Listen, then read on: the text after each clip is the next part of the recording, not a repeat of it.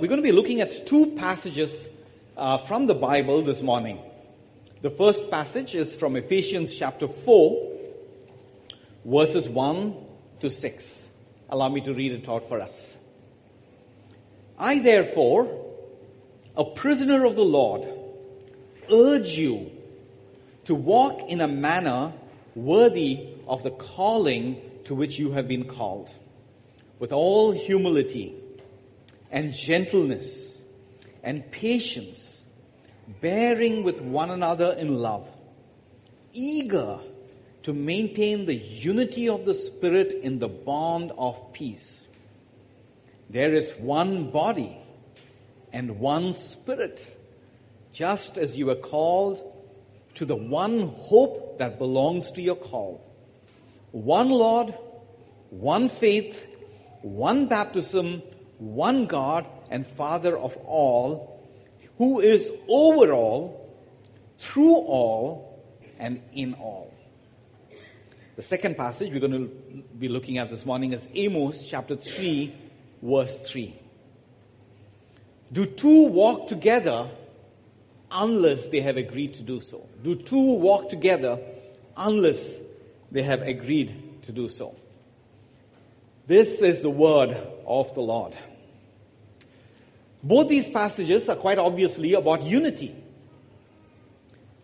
And today's sermon is going to be a little different in the sense that it's not going to be an expository sermon, meaning we're not going to really explain this passage this morning, as we generally do every Sunday with the passage we pick.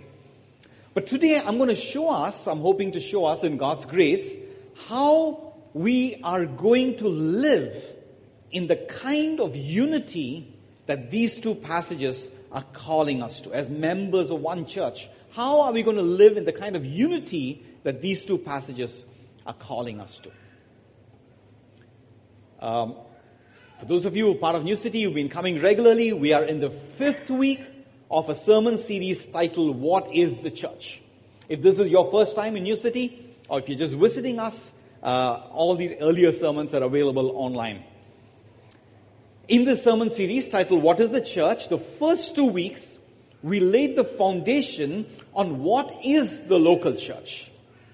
And the next 2 weeks, we labored on what does it mean to be a member of the local church. And after 4 sermons, I think I'm beginning to finally come up with some kind of a loose definition of membership, a loose definition of membership in the local church. And this is based on Romans chapter 12, the sermon we preached, the 3rd sermon in the series.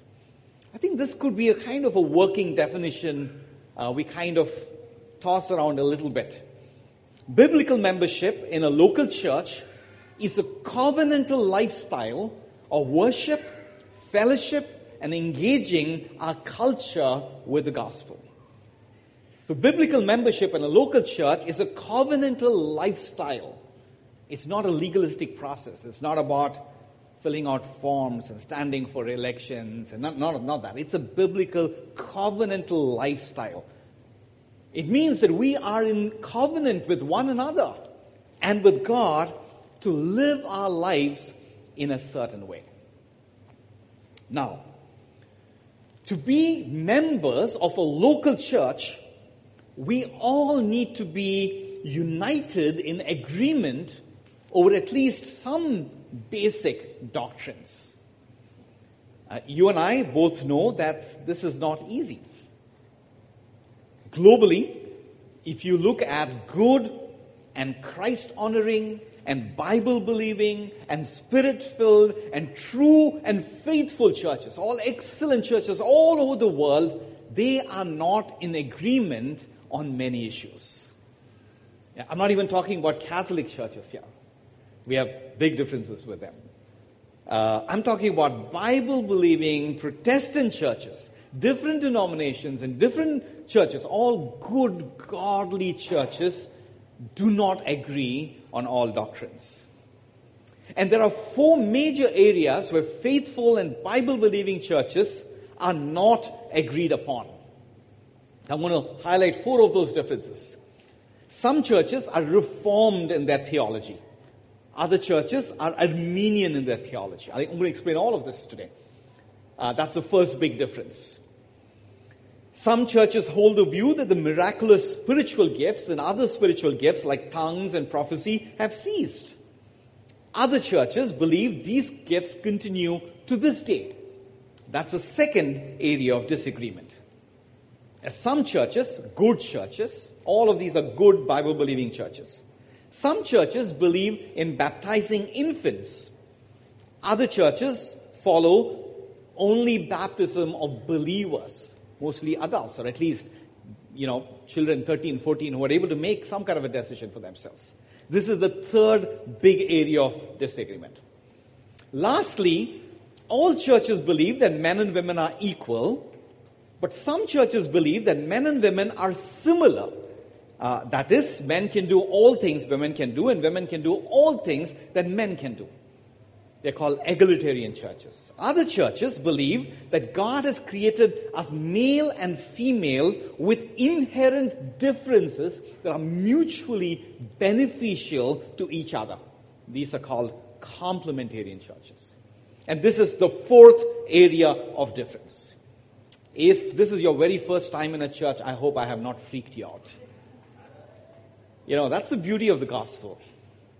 The gospel tells us that we don't become perfect to be loved by God. As the songs we sung reminded us, the gospel tells us that we're all messed up. And God saves us through the sacrifice of His Son, Christ Jesus. And even after receiving salvation by grace, we still mess up. So just like families fight, just because a husband and wife fights or a parent fights with the children, doesn't mean the family is really bad, is it? We do have conflicts in families, right? And so it is with churches. And so please don't freak out if this is your very first time in a church and you're wondering, what have I walked into? I hope this conversation is going to be helpful to you as well. At New City Church, we're now moving towards walking together in covenantal membership.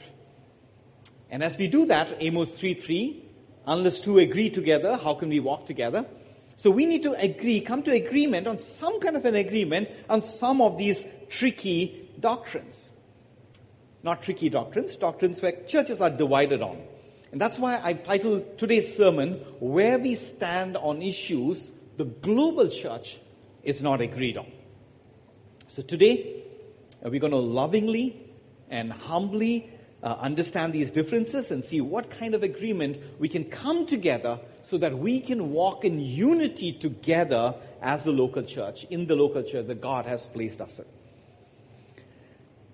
in. If you remember, a few weeks ago, as we began this series, I said this is the most difficult sermon series I've had to preach. And today I have to tell you that in the most difficult sermon series that I've ever preached the last 10 years, this is the most difficult sermon. So we do need to pray. Let us pray. I've written a small prayer. Would you join with me in humbly and faithfully praying this? Our Heavenly Father, by your Holy Spirit, would you illuminate your word into our hearts that we may wholly see and wholly align with our Lord Jesus Christ's desire and design for His church. And as we today discuss these issues where the church is not agreed upon, Father, we pray for your grace. We pray for your protection, Lord. We pray for unity. We pray for joy in unity. We pray for delight in unity. We pray for humility, for oneness and in spirit. We pray for joyful unity despite whatever differences may be there within us. In Jesus' name we pray. I'll keep preaching, you all keep praying. Please, that'll give me great comfort. At New City, for the last 10 years, we are celebrating our 10th year this year. For the last 10 years, we've lived by a very simple philosophy on how to navigate these differences. A very simple philosophy. We broadly place all theology and all doctrines into two baskets. The first basket is what we call core, non-negotiable doctrines of the highest importance. Let's call these A doctrines. Then we have a second basket. The second basket is what we consider secondary doctrines, where we believe we must allow some room for flexibility and differences and freedom because the global church is not agreed on these. On these doctrines, we are not going to take a posture, we know best, so our stand is right. No, we're going to take a humble posture and say the global church is divided, so we're going to consider and we will allow some freedom and flexibility. So once we place all doctrines and all theology into these two baskets, then we follow three very simple guiding principles. The first guiding principle will come up for us on screen. With regard to the A doctrines, anyone who desires to enjoy true covenantal membership in New City needs to be in full agreement to all the A doctrines. I'll explain what our A doctrines are. But on B doctrines, you're welcome to be a spiritual member of New City Church, a covenantal member of New City Church, irrespective of what you may believe on the B doctrines. However, the third guiding principle, all elders and all leaders in New City need to be in full agreement on both A and on B doctrines. I'll unpack this some more as we go along. But first, let's look at what we place under A doctrines and what we place under B doctrines. We must also be cognizant and respectful of the fact that what a church may consider A doctrine, what a church may consider B doctrine, may be A doctrine for another church. And we have no arguments with that. This is not about arguing with other churches. This is about us coming to a unity together. So let's look at what are our core and non-negotiable doctrines of highest importance. We have only two in this category. All the doctrines summarized in the Nicene Creed, which the early church fathers came together and wrote down to come to an understanding that this is the basic essence of the Christian faith. And second is the five solas, the doctrine summarized in the five solas. We'll unpack all of this. Under secondary doctrines or B doctrines, where we have some flexibility and some freedom, we put these four big areas of differences among churches. Reformed or Arminian, infant baptism or adult baptism, charismatic or cessationist, complementarian or egalitarian. Do you remember the fourth song we sung? I'm actually tempted to sing that song. I believe in God the Father. I believe in Christ the Son. I believe in the Holy Spirit. I am reformed. I am charismatic. I am Baptist. Did we sing any of those? No. So that song is a beautiful illustration of what is central, the gospel. And so A doctrines and B doctrines. And we're going to walk through A and B doctrines and try and come to an understanding of where we stand on, what the two doctrines are. Try and understand them first and before we try and communicate where we stand on these.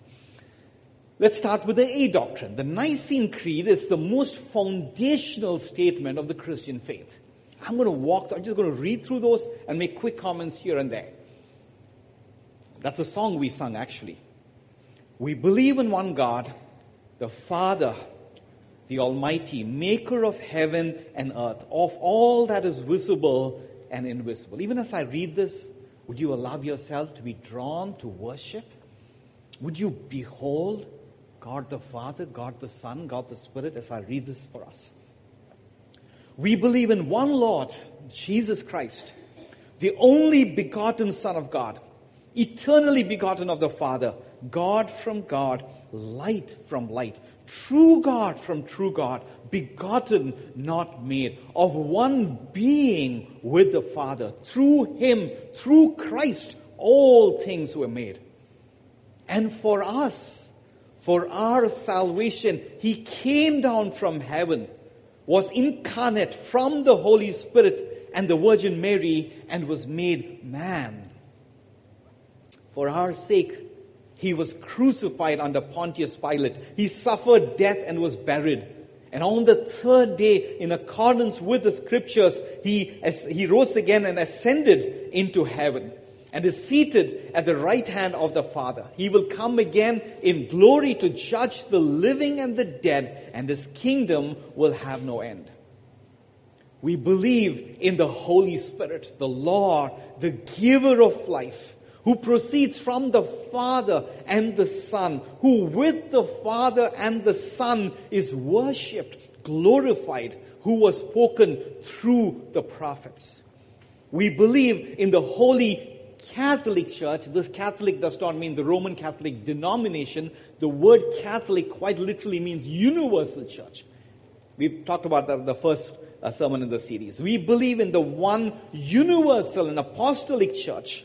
We acknowledge one baptism for the forgiveness of sins. We look for the resurrection of the dead and the life of the world to come, longing for the new creation. Amen. Every piece of theology and doctrine given in this foundation of our faith is non-negotiable. We must believe in this to be members of the local church. That's the first doctrine. The second set of doctrines we have as a core, non-negotiable, of highest importance, is what are called the 5 solas. The word solas mean only or alone, and they emphasize the absolute and the non-negotiable aspects of these truths. In the history of the church, there was a season where the Bible was locked up and made inaccessible to Christians for various reasons. In this time, the Roman Catholic Church invented a whole set of false teachings that were just not there in the Bible. And then in the 16th century, the Reformation unfolded. And when the Reformation unfolded, the Bible was rediscovered. God's Word was rediscovered. And the great reformers, they kind of over time put together these 5 solas, which kind of rejected all false doctrines and rediscovered the gospel. So here are the 5 solas. We are saved by grace alone, through faith alone, in Christ alone, as revealed in Scripture alone, to the glory of God alone. Let me unpack this. We are saved by grace alone, not because of any merit in us. God did not save us because we are black or white or pretty or not so pretty. No merit in us. We are saved by grace alone. We are saved by faith alone, apart from any good works that we've done. Merit is inherent goodness. Good works is actual performance of good works. We are saved by faith alone, 100% by faith alone in Jesus, who died and rose again from the dead for our sins. Not from any works we do. Our Bible reading doesn't save us. Our coming to church doesn't save us. Our tithing doesn't save us. Serving the poor doesn't save us. These are all evidences that we are already saved. Third, we are saved by Christ alone. There is only one name under heaven and earth through which we might have salvation. That is the name of Jesus Christ, the Son of God. And we are saved by His atoning death and by His justifying resurrection. As revealed in Scripture alone, the Bible is the absolute authority on all spiritual issues. Every local church must submit and live by what is spelled out in the Bible. All elders in a church, all members in a church, all deacons in a church, all leaders in a church must submit to the authority of the Holy Bible.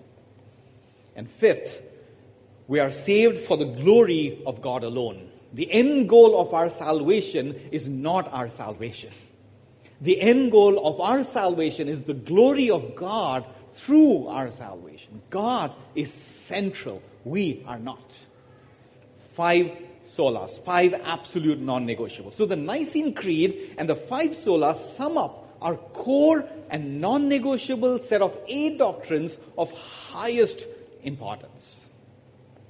We must all believe in this. Now, let's move to the secondary doctrines, or what we call the B doctrines. There are many good churches that are being used by God, churches that believe in the Bible, wonderful leaders. I have met several of them in both these camps in all four issues personally.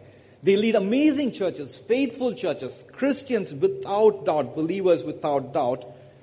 Globally, many churches are not agreed on the B doctrines. So what I want to do now is walk through these doctrines, help us understand what they are if you're not familiar with them. And I'm going to try and give you a sense of where we stand on each of these doctrines. The first one is Reformed theology and Arminian theology. In my view, this is the most significant difference among Protestant churches.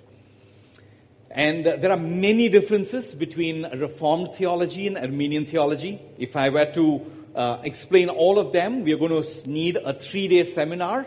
And at the end of the 3-day seminar, we will be arguing with each other for the next 30 years. So I have no desire to get into that. But this is something that I have personally and deeply reflected over the last 12 to 13 years. And I want to try and distill the differences to the most simplest of ways. This is not holistic. This is not complete. We don't have time for a great, grand discussion, which has been going on for centuries. So I don't feel a need to add to that.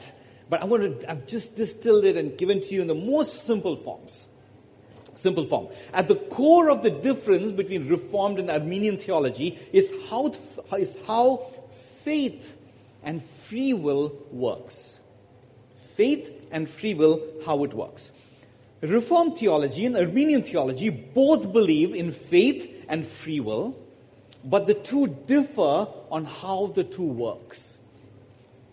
Arminian theology, that human beings still have free will to choose Jesus Christ as their Savior even after the fall. So Arminians believe they made the choice to believe in Christ. Arminians believe they produced the faith that led to their salvation. They own their faith. They produce that faith. It is their contribution to their salvation. Reformed theology differs on this. Reformed theology holds that when God created Adam and Eve, He gave them with absolute free will. Reformed theology believes that after the fall, Adam and Eve and us, we became enslaved to sin. All of us, you know the battle with sin you have. I know the battle with sin I have, even as a believer. There is an enslavement with sin that happened after the fall. And so just as a slave cannot operate in his or her own free will, a slave to sin cannot freely choose to believe in Christ Jesus. The Bible says we are dead in our transgressions. And the last time I checked, corpses don't make choices. They're dead. And so Reformed theology holds that it is the Holy Spirit who gives us the gift of faith that leads us to salvation. Reformed theology holds that salvation is a sovereign work of God. It's a sovereign gift of God. Even the faith to believe in Christ comes from God through the Holy Spirit.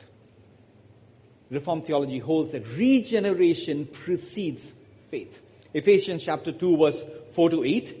But God, being rich in mercy, because of His great love with which He loved us, even when we were dead in our trespasses, made us alive together with Christ. By grace you have been saved. For by grace you have been saved through faith, and this, even faith, is not your doing, it is the gift of God. So those are the two stands. Where do we stand as New City? I have a chart where I've tried to mark out where we stand. We're going to try and do this with all four areas of differences. Please continue praying for me. We stand more almost on the Reformed side. We believe New City unequivocally holds a Reformed position. We believe that unless the Holy Spirit regenerates our heart, we cannot believe in Jesus. 1 Corinthians chapter 12 verse 3. No one can say that Jesus is Lord except by the Holy Spirit. We are a Reformed church. We won't budge from that stand. That's not up for discussion. But that said, I have made it very clear that Reformed and Arminianism is a B doctrine for us. Which means while the elders and the leaders will believe in this is the stance we hold as a church, members have freedom to lean whichever way they want to. We respect that freedom. Which means that you can be part of New City and reject the Reformed stance, hold on to your Arminian position, and still be a covenantal member of New City Church. We are still members of one body. We can love one another. We can serve together. We can walk in unity together. We can be members of one local church. Even in Reformed, there are, every basket has a few bad apples. Even in Reformed, there is this edge of these hyper-Reformed. Those people believe that if you're Arminian, you're not a believer. We say that is nonsense. It is a B doctrine. Of primary importance is the Nicene Creed, the five solas. That's the foundation of our faith. And these things you can differ on. The global church is divided on. We're not going to take a stand and say we know better than all the churches. Our stand is the right stand. That's not a posture. We will take that on the gospel, central doctrines. Jesus was born of a virgin, sinless, tempted in every way just as we are, died on the cross, rose again from the dead, ascended into heaven, is coming back to judge the living and the dead. None of those we will compromise on. But some of these B doctrines we must, in grace and love and humility. We don't know everything. We can all go and change. I've changed my position on a couple of these areas over the years. We must be humble. So that's the first big area of difference. We will have time for questions, which we'll answer later, but no questions out of the syllabus, please. The second area of difference between true and faithful Bible-believing churches is in the area of spiritual gifts. Broadly speaking, Protestant churches hold two positions. Good churches, Bible-believing churches. One is the cessationist position. A cessationist believe that the miraculous spiritual gifts of healing and miracles and prophecy and tongues were meant only for the early church. They hold that when the canon of Scripture was closed or the Bible was fully compiled, those miraculous gifts ceased. But charismatics or continuationists, I got it right, continuationists say no, there is no biblical evidence of spiritual gifts. All the gifts, there's no biblical evidence that spiritual gifts have ceased. All the spiritual gifts continue even today. So where do we stand? Pray for me. I'm walking into a landmine now. Not just people here, people are listening to us on YouTube. So I know I'm walking into a landmine. Pray for me here. Let me spell out our stand. We are not cessationist. Absolutely. We are not cessationist. And we are not cessationists. We do not believe the miraculous gifts have completely ceased. At the same time, we are also not unqualifiedly charismatic. There is a lot of excessive and unbiblical charismatic practices, like there are excessive Reformed hyper-Calvinism practices that we reject. And I'm going to unpack this in as much detail as I can. For many churches, and I don't say this as a criticism, you know me, we don't criticize other churches, I'm just saying this as a matter of fact. For many churches, spiritual gifts is a central doctrine. They're talking about spiritual gifts 90% of that time. If that's you, we're going to disappoint you as a church. We are not that kind of a church. For us, the gospel is the central doctrine. We have the Holy Spirit through the work of Jesus. We will not ignore the Holy Spirit, but we will not bypass Christ and celebrate the spiritual gifts. If you read the New Testament, at the most, and I'm being very generous here, at the most, 10% of the New Testament talks about spiritual gifts. 1 Corinthians, a few chapters. At the most, 10%. 90% of the New Testament is about the gospel, It's about spiritual formation. It's about discipleship. It's about growing in Christ-likeness. It's about mission. It's about fruit of the Spirit. It's about serving one another with many ordinary, non-miraculous gifts. Gifts of hospitality, gifts of love. And this is the balance we desire to maintain. Not ignoring spiritual gifts, not getting obsessed with spiritual gifts. We believe in a wise and a holistic and appropriate exercise of gifts held in balance with all other aspects of spiritual growth and Christian living and discipleship. If you were to really read whichever, some of you might be full-blown charismatics here, some of you might be full-blown cessationists here. You're both welcome to be part of New City. We can walk together.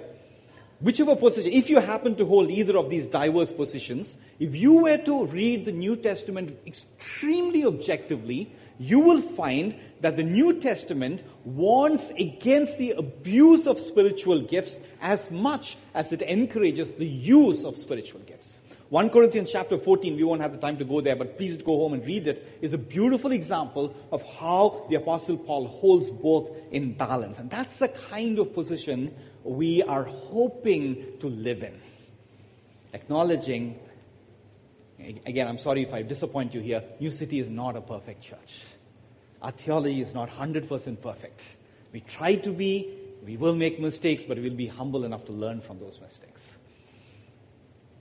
So that's the balance we want to live in.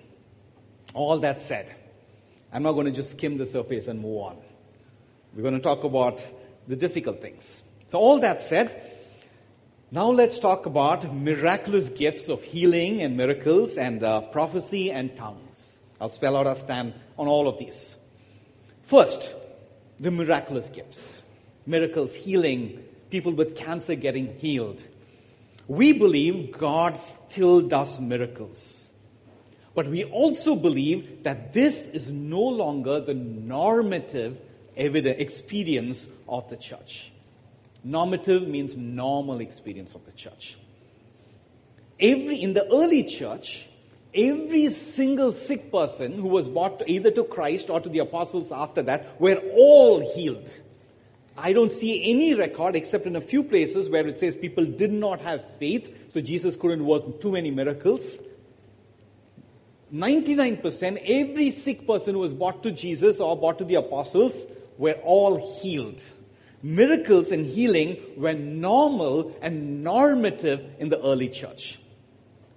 But right now, in God's sovereign plan, and I don't presume to understand why the Holy Spirit moves in that way, I don't understand. But right now, healing, such miraculous and supernatural miracles and healings are more exceptions than the norm. We will pray for supernatural. Anyone who is sick, we will pray for divine supernatural healing. But we will not believe or teach that God will and must do a miracle every time we pray for anyone. So that's our stand on miraculous and supernatural healings and miracles. The second charismatic or miraculous gift is the gift of prophecy. Now, sadly, I think this is one of the most misused or abused spiritual gifts today. There are all kinds of wrong teachings and practices. I will not criticize any church or practice, but I will spell out our stand. We believe with all our heart, with all our mind, with all our soul, that the Bible is the ultimate, final, and complete revelation of God to us. The Bible is infallible. So we believe any exercise of the prophetic gift must be deeply, deeply, deeply grounded in the Bible, in the Word of God. Let me unpack this. At New City Church, we believe that the faithful and weekly expository preaching of God's Word is the highest and the safest exercise of the prophetic gift. Because it's based on God's Word.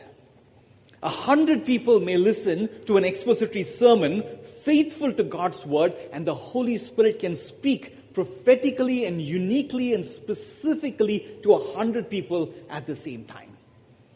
We're not saying this is the only place to exercise the prophetic gift. We are saying expository preaching of God's word is the highest and the safest expression of the prophetic gift. Outside of preaching, faithful preaching, expository preaching of God's word, there are cases where the prophetic gift can apply, can operate. But let me again give some caveats. If someone is not giving themselves to the daily and diligent and prayerful meditation of God's word, if you do not have a daily joyful discipline of spending 30 minutes, 45 minutes reading, meditating, praying through God's word, if you've not been doing that for years and months, and if you believe, or if someone who does not do that and comes up and says, I have a prophetic word, the elders of the church are not going to encourage that.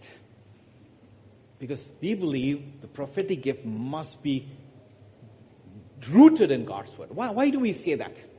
The prophetic gift, unlike the word of God, is not infallible. The Bible says we know in part, we prophesy in part. And sometimes we are not able to distinguish what is God's voice and what is our own flesh. And I'm not saying we do this maliciously, not at all. None of us, I'm sure, or no one exercising the prophetic gift in other churches or anywhere, is not doing it out of intention to deceive. That's not at all what I'm saying. Out of our good intentions, out of our love for people, we could potentially, highly likely, if we are not enjoying God's word daily, very likely we are likely moving in our flesh with good intentions. And you know what the beauty is? God can use even that. Right? But we need to discern and make sure that the prophetic gift is rooted in God's word. So for safety, at New City, we believe that prophetic words largely need to apply or explain or illuminate God's word. The prophetic gifting must flow from God's word. No prophetic word must say anything that God's word has not already said. Let me give you an example, a real practical example. Imagine you have 2 job offers on hand, and you have to decide which one. You go to the Bible and read through the entire Bible. Which job should I pick? The Bible is not going to tell you which job precisely you should pick. The Bible will tell you, pick the job where you can serve more sacrificially. The Bible will tell you, pick the job where you can die to self and live for Christ. The Bible will tell you, pick the job where you can be stewards of all the gifts God has given you. That if God has given you 10 talents, you can multiply that into 10 more talents. The Bible will tell you that. The Bible will give you a lot of guidelines, and the Bible will leave it to us to prayerfully depend on the Holy Spirit for wisdom.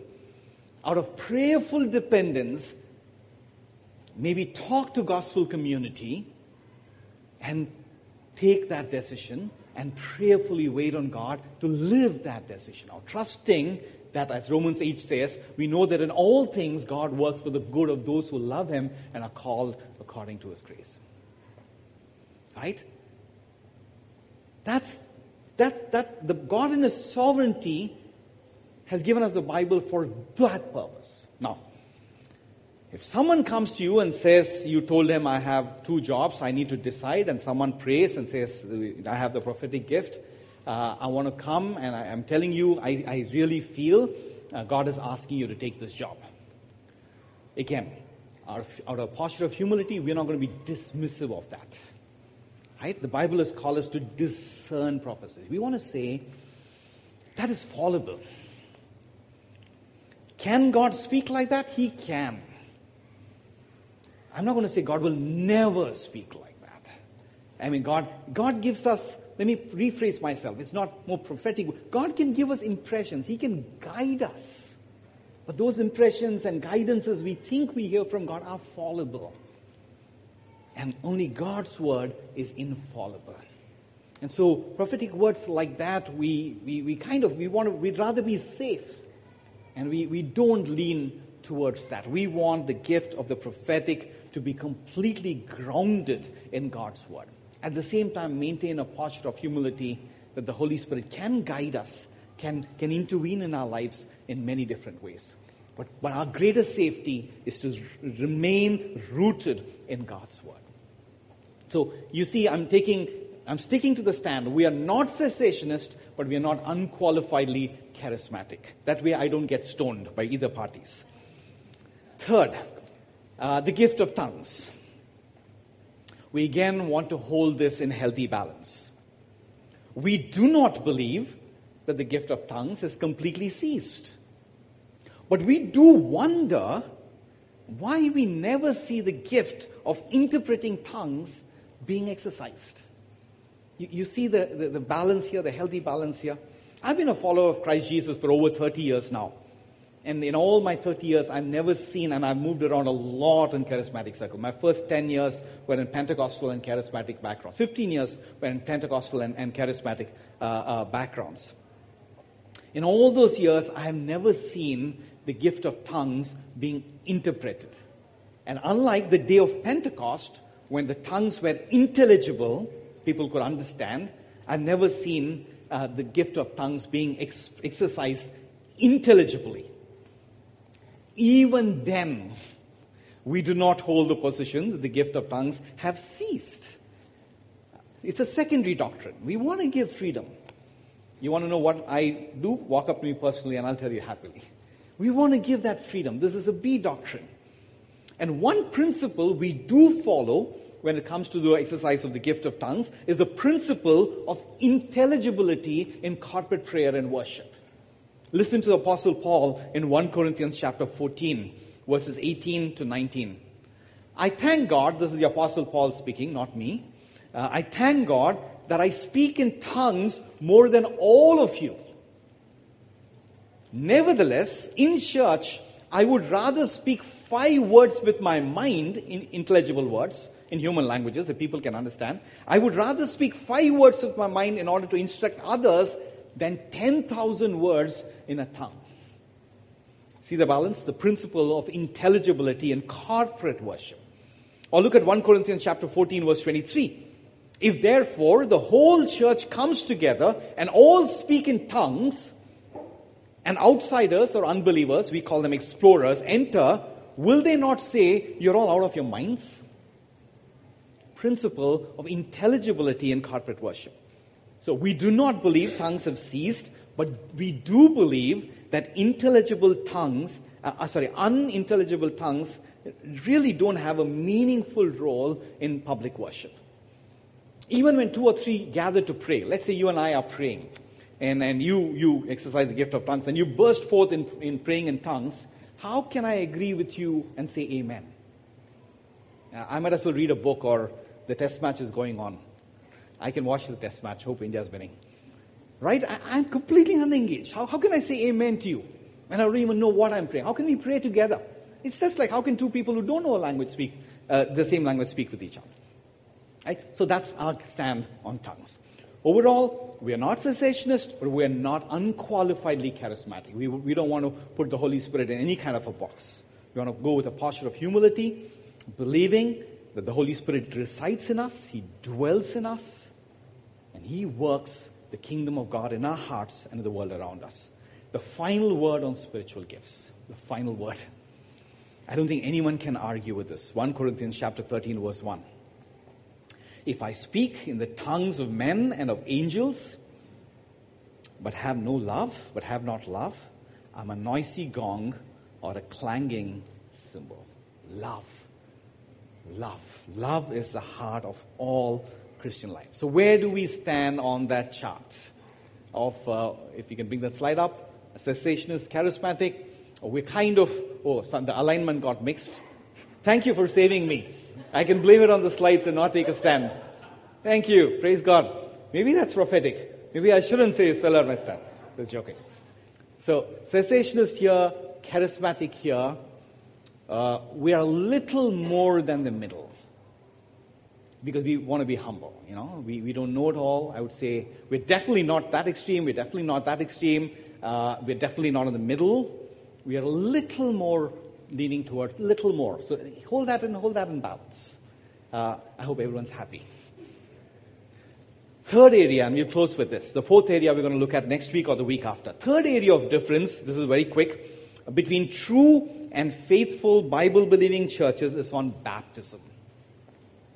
Some churches believe in infant baptism. And they believe that as soon as a child is born, the parents bring the infant to be baptized. At that point in time, the child has no ability to decide, make a decision, come to faith. But some churches believe in infant baptism. I'm going to give you resources to read up on both. Other churches, like us, believe only in believers' baptism. I don't have time to explain both. But what I'm going to do in this sermon series, every week I've been sending you resources. So today I'm going to send you 4 resources. First, I'm going to send you a biblical case for infant baptism, a biblical case for adult-only or believers-only baptism. I appreciate the biblical case for infant baptism, if there are any infant Baptists around here. I appreciate it. I respect the view. It has a biblical case, but that's not where we stand. But you have some freedom to believe in it as members. You have freedom. I'll talk about that. And the second resource I'm going to give you is biblical case for cessationism and biblical case for continuing charismatic. I'll stick to charismatic. I know what's happening. So I'll send you those resources. Read both very balanced articles. And we go with a posture of humility. We have our stand. We know our stand, but we want to, be respectful to others who disagree on secondary B doctrines. I'm going to give you both resources. So because good and faithful Bible-believing churches disagree on this, we are not putting it in a A doctrine.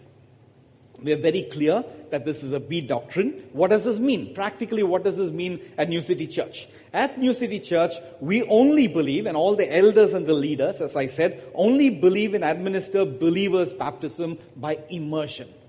We do not, and I will never, the elders of the church will never baptize an infant.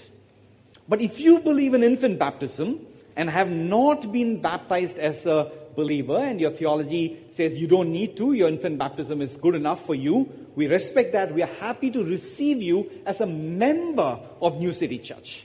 We will strongly encourage you to consider believers' baptism, but rest assured, if you're an infant baptist, you will never be forced in New City. You can be part of everything we do as a church. You can be a member in every sense. But I said, all leaders and elders have to agree on A and B doctrines. And all elders and leaders will give all members freedom to disagree on the B doctrines. Our goal is unity. So let me quickly, and where do we stand on this?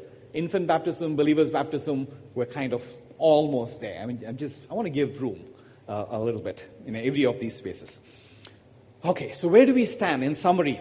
Secondary B doctrines. New City Church is reformed.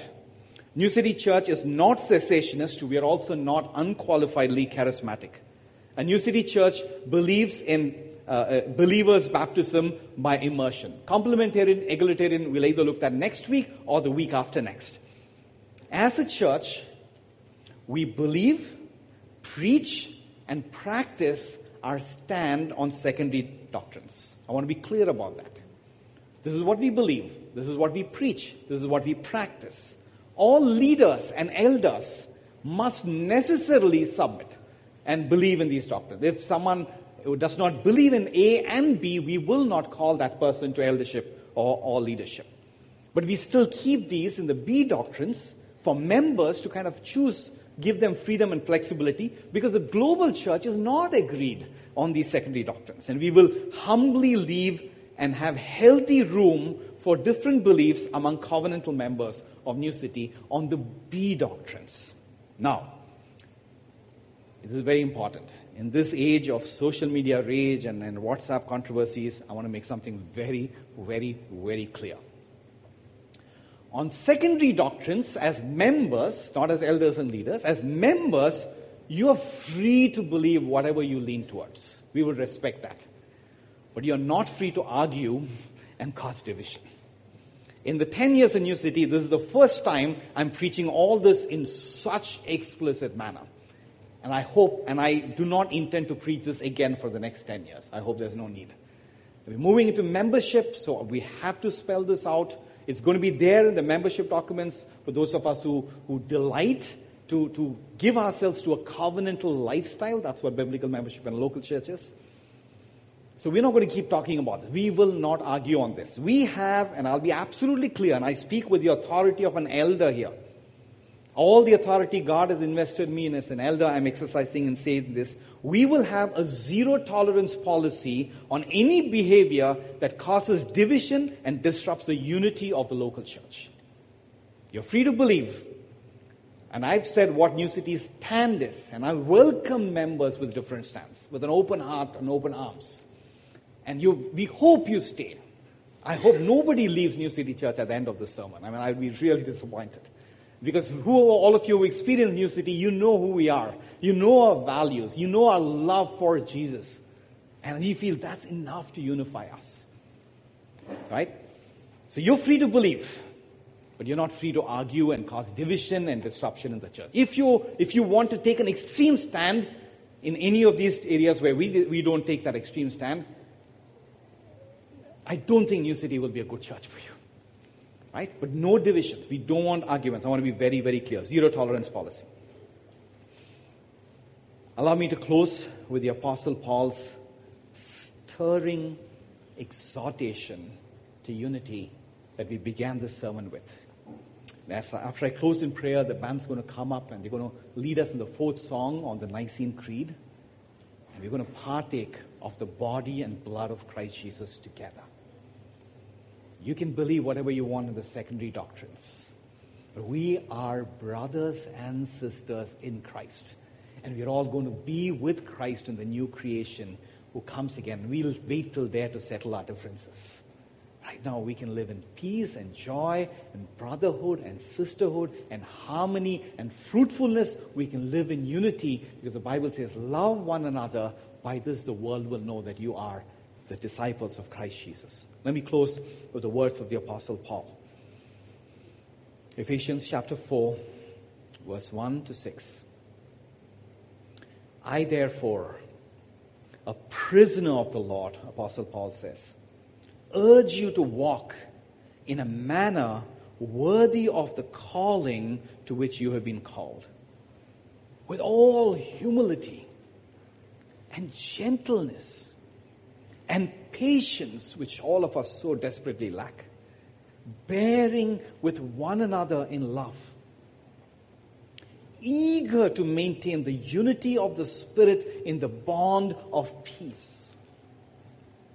There is one body, one Spirit, just as you were all called to the one hope that belongs to your call. One Lord, one faith, one baptism, one God and Father of all, who is over all and through all and in all. Let us pray. Father, we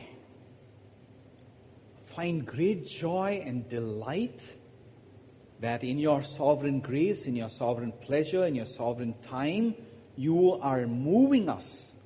I dare say you're moving us prophetically, Lord, based on your word of God, to move into a season of living in a covenantal lifestyle of worship, of service, of engaging the culture in the gospel, a covenantal lifestyle of membership in the local church. We see what you're doing. We see what your word is calling us to. We submit in joyful delight. And we pray, Lord, just as you have protected us over the last 10 years with unity and joy and peace and a sense of being on mission together, accomplishing great things by your grace, including the CEO outreach that we saw last week, and amazing things that you've done over the last 10 years in your grace, according to your steadfast love. Help us, Lord, in the next 10 years, and in the next 10 years, and in the next 10 years, this church and all the churches we plant in your grace will continue to flourish in the unity, Lord, of being in one body, one Spirit, one baptism, one faith, one Father. And in all that, May we bring glory to you, and may we draw explorers to saving faith in Christ Jesus. Thank you, Lord. We worship you. In Jesus' name we pray. Amen.